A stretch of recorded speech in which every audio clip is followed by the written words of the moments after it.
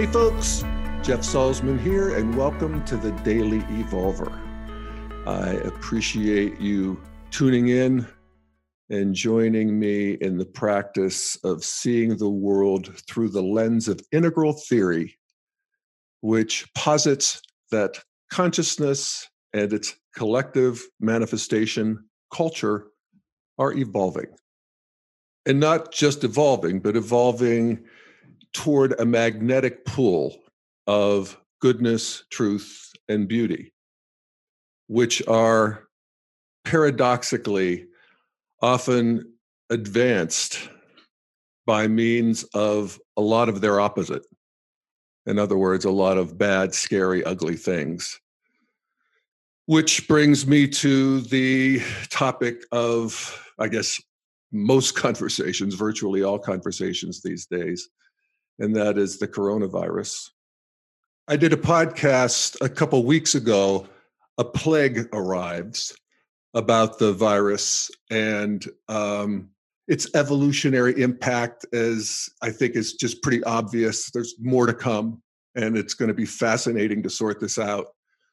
But a general deepening of the groove of world centrism, in that the whole world is focused on this. And that in itself is significant. And I talk about that. And then also this collective action that I find has been astonishing. One could argue it's too late and it's flawed, and it's the mess of evolution, but it's remarkable to me how in our culture war with the left and right, we have that modern middle. We have the postmodern left, we have the traditionalist right. And the scientific rational middle is winning, in the sense that people really are capable of effective collective action, which is the only thing we have in fighting this virus. So I talk about that.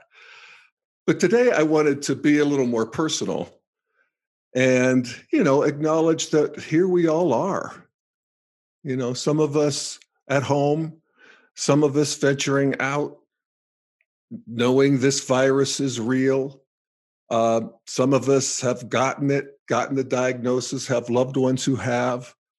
And it brings up the big predicament that we human beings have found ourselves in since we woke into self-consciousness, and that is that we realize that this self that we are is going to die. And I hate that part. And it's scary. You can feel it. So the coronavirus brings all this into an immediacy that we don't normally experience. But it wakes us up to a reality that death is all around us anyway, and that the death rate remains stubbornly fixed at 1 death per person. And we all have to do it. Now, it has been the intuition of all people in all cultures, and brought forth by great saints and sages, this realization that there is a dimension of reality that is bigger than the self, that the self is arising within it and is interpenetrated with it, and that we actually have an identity if we awaken into it with this reality beyond ourselves, beyond time and space itself. And it's the part of us that doesn't die. And that, touching that is the preoccupation of religion and philosophy and a whole lot of art. And it is really helpful. It's there for a reason. And it's not just because it keeps us from going insane, or it gives us ways to bond more deeply with each other, even though it does both those things. But let's say it's also just true that we are arising in a larger reality that we can realize. And when we do, we are bigger, better people. And that's not something you can get talked into or out of. It's something you practice and realize, or sometimes just spontaneously awaken to. And that's why the practice of dying before you die or contemplating your death is at the core of so many spiritual practices. And it is a powerful practice. The idea is not to wallow in death, although sometimes you do that, but to see the part that then doesn't die. It's like one of my favorite meditations from when I was in the divinity program at Naropa was the when we were learning about the Indian practice of the charnel ground meditation. And the charnel ground meditation is when these monks would go and sit in the places where they threw the dead bodies of people who died, and they would rot, and the crows would come and eat them, and the scavengers, and they would sit and contemplate their hand and the hand of a decomposing corpse and the skeleton, and then their hand. And we would do that practice, as a visualization, not with real corpses, but it's a contemplation of who is this subject contemplating this decaying object? Who is this larger self? And it's actually got me interested in this new burial technique that is legal in Colorado, where it's a natural burial where they wrap you in a shroud and put you in the earth, and no embalming, and you do it quickly, and you you rot in a natural way.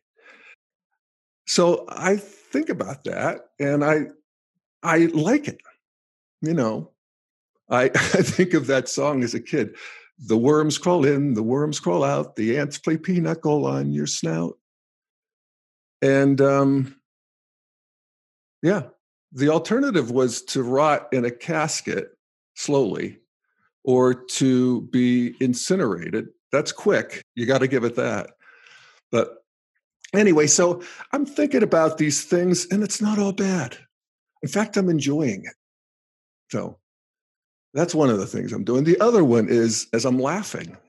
And I'm, again, the ingenuity of human beings and this web and internet where everybody gets to express themselves. And, in some ways, the cream rises to the top with likes and attention and virality. This is good virality.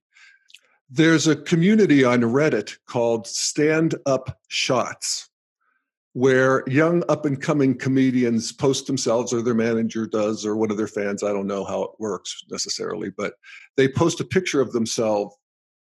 They post a picture of themselves with one of their jokes. And there's a couple that made me laugh.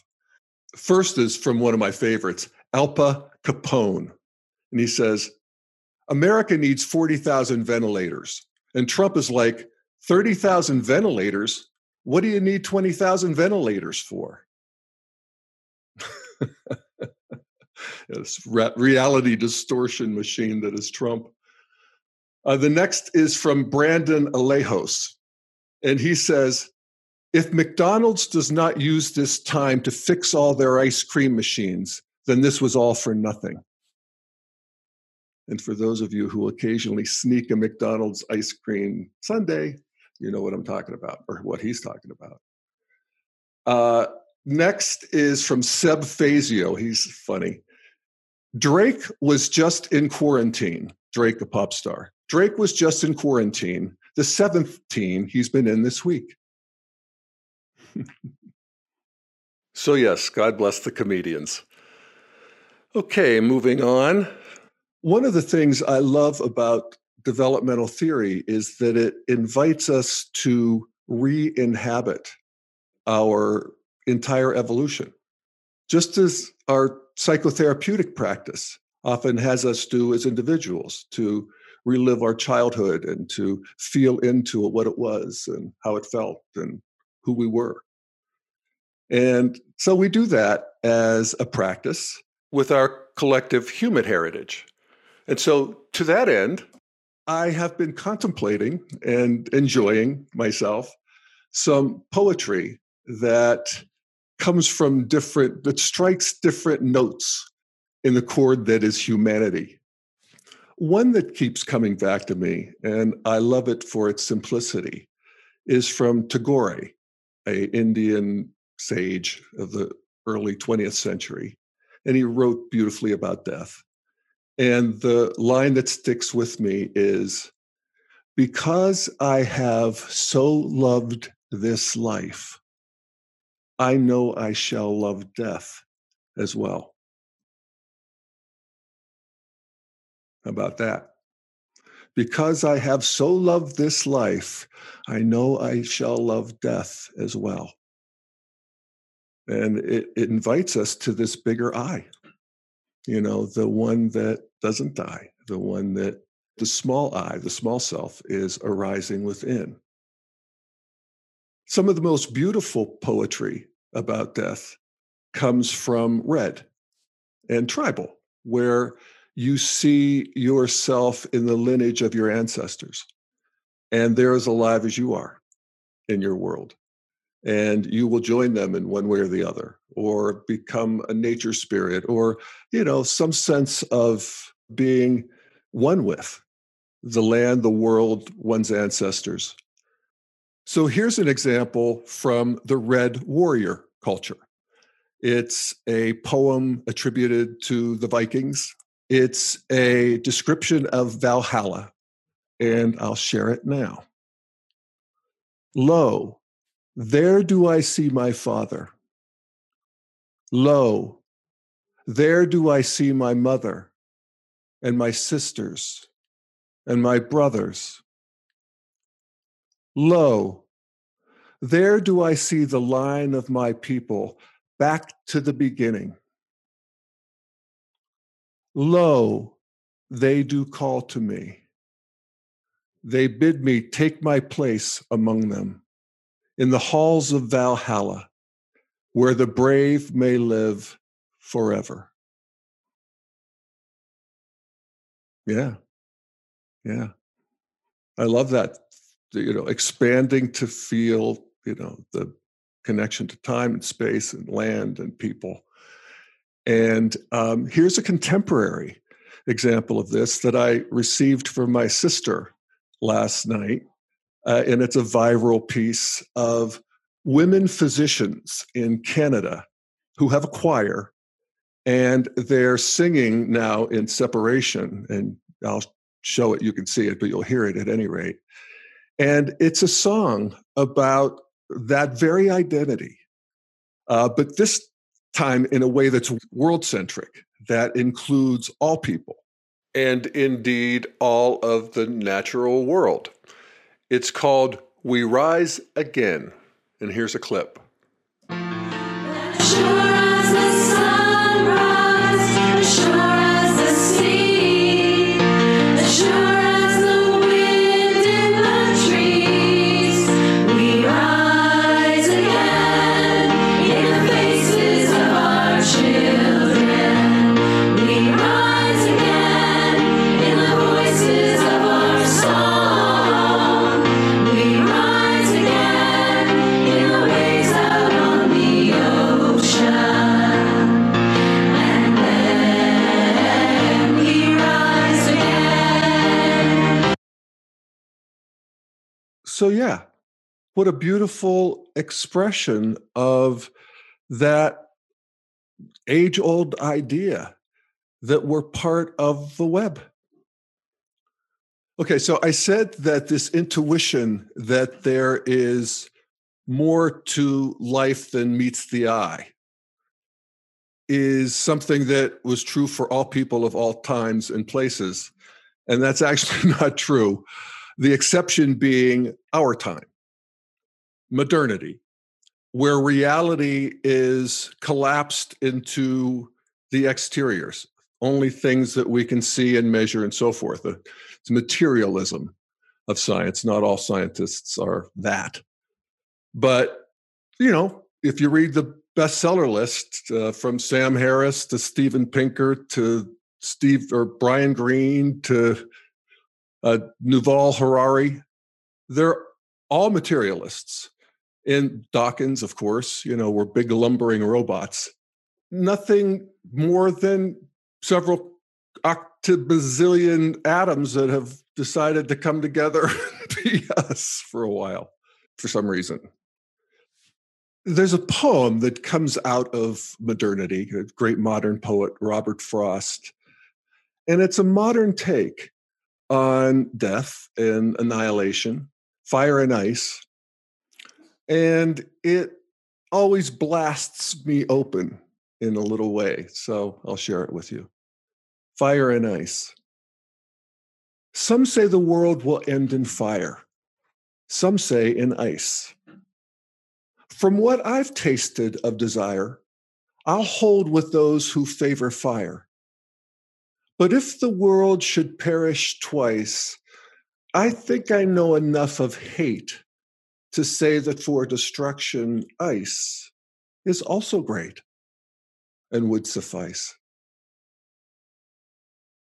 As the little black dog enters the room. Yeah, so a, precise, unadorned, no syllable wrong, poem. The story goes that he had been talking to a famous astronomer who was at Harlow Shapley, and he asked him about the end of the world.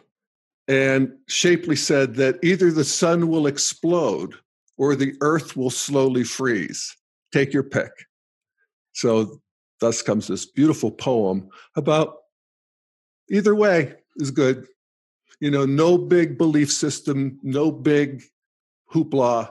And, modernity often gets critiqued as in denial of death. And I get that critique. But, people get that there is death. What modernity brings, or in a way feels like it subtracts from what all of previous humanity took for granted, was that our life meant something and that there was something beyond this life that we could actually wake up to in this life. Not so modernity. So I think Frost, as a great artist that he was, is critiquing this. I mean, he's observing this process of disenchantment with a wry amusement that actually undermines it. And it's just a beautiful poem that always sends me. So, all right. So if we continue to walk through human evolution through to the postmodern stage, I'll share a poem from that stage that I love. It's written by Lawrence Ferlinghetti, and it's about Allen Ginsberg. And both of these guys were great postmodern poets. They were part of the School of Disembodied Poetics at Naropa back before my time. And this is about the death of Allen Ginsberg, and it's written by Lawrence Ferlinghetti, and it's called Allen Ginsberg Dying. Allen Ginsberg is dying. It's all in the papers. It's on the evening news. A great poet is dying, but his voice won't die. His voice is on the land, in lower Manhattan, in his own bed. He is dying. There is nothing to do about it. He is dying the death that everyone dies. He is dying the death of a poet. He has a telephone in his hand, and he calls everyone from his bed in lower Manhattan. All around the world, late at night, the telephone is ringing. This is Allen, the voice says. Allen Ginsberg calling. How many times have they heard it over the long, great years? He doesn't have to say Ginsberg all around the world. All around the world, in the world of poets, there is only one Allen. I wanted to tell you, he says. He tells them what's happening, what's coming down on him. Death, the dark lover, is going down on him. His voice goes by satellite over the land, over the sea of Japan, where he once stood naked. His voice is on the waves. I am reading Greek poetry. The sea is in it. Horses weep in it. The trident in hand, like a young Neptune, a young man with black beard standing on a stone beach. It is high tide and the seabirds cry. The waves break over him now, and the seabirds cry. On the San Francisco waterfront, there is a high wind. There are great whitecaps lashing the Embarcadero. Alan is on the telephone. Horses of Achilles weep in it, here by the sea in San Francisco, where the waves weep. They make a sibilant sound. They make a sibylline sound. Alan, they whisper. Alan. And you see the, beautiful, certainly not worrying about wasting syllables, just a sort of a stream of consciousness, emotional, subjective, not meticulous, not efficient. And that is that's the great postmodern deconstruction of these suffocating realities or worldviews that, humanity has been in one way or the other gripped by. So good job, Lawrence Ferlinghetti and Allen Ginsberg. And then the last thing I'm going to share is a poem that I think expresses the integral sensibility about death by one of my favorite poets and a lot of people's. She won the Nobel Prize for Literature in, I think, 96. Wisława Szymborska, a Polish poet, now passed on. And this is her poem called On Death Without Exaggeration. It can't take a joke, find a star, make a bridge. It knows nothing about weaving, mining, farming, building ships, or baking cakes. In our planning for tomorrow, it has the final word, which is always beside the point. It can't even get things done that are part of its trade. Dig a grave, make a coffin, clean up after itself. Preoccupied with killing, it does the job awkwardly, without system or skill, as though each of us were its first kill. Oh, it has its triumphs, but look at its countless defeats, missed blows, and repeated attempts. Sometimes it isn't strong enough to swat a fly from the air. Many are the caterpillars that have outcrawled it. All those bulbs, pods, tentacles, fins, trachea, nuptial plumage, and winter fur show that it has fallen behind with its half-hearted work. Ill will won't help. And even our lending a hand with wars and coups d'etats is not far enough.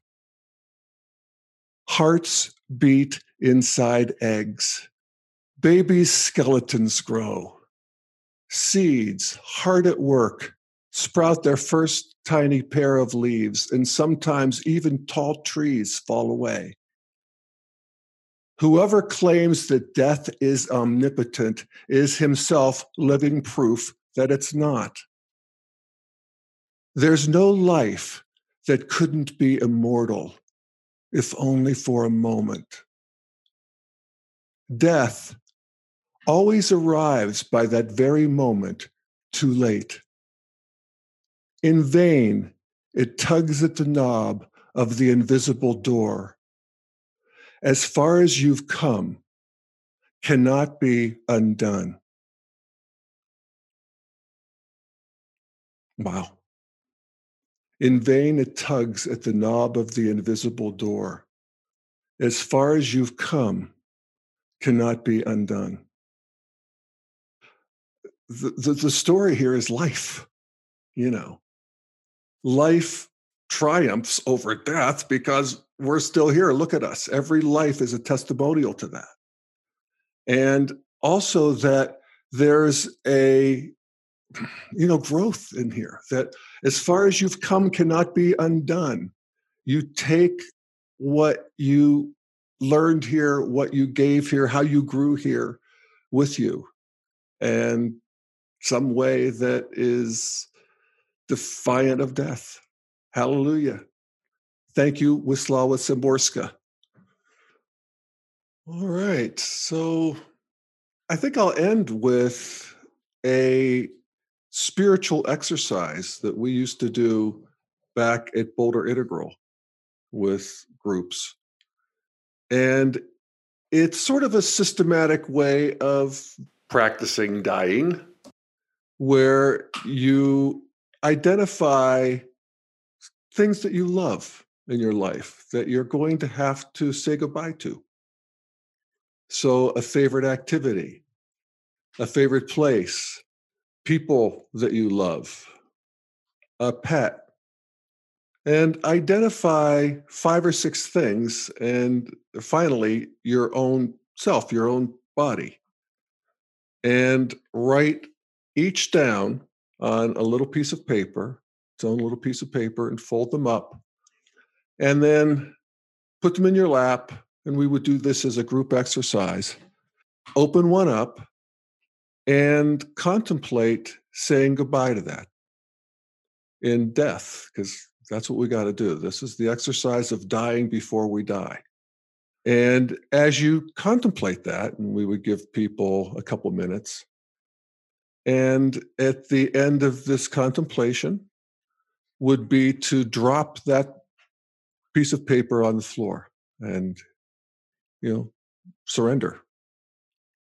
And you do that through the place you love and the thing you love to do and the people that you love and your own body in the final act. And you're left with an open space.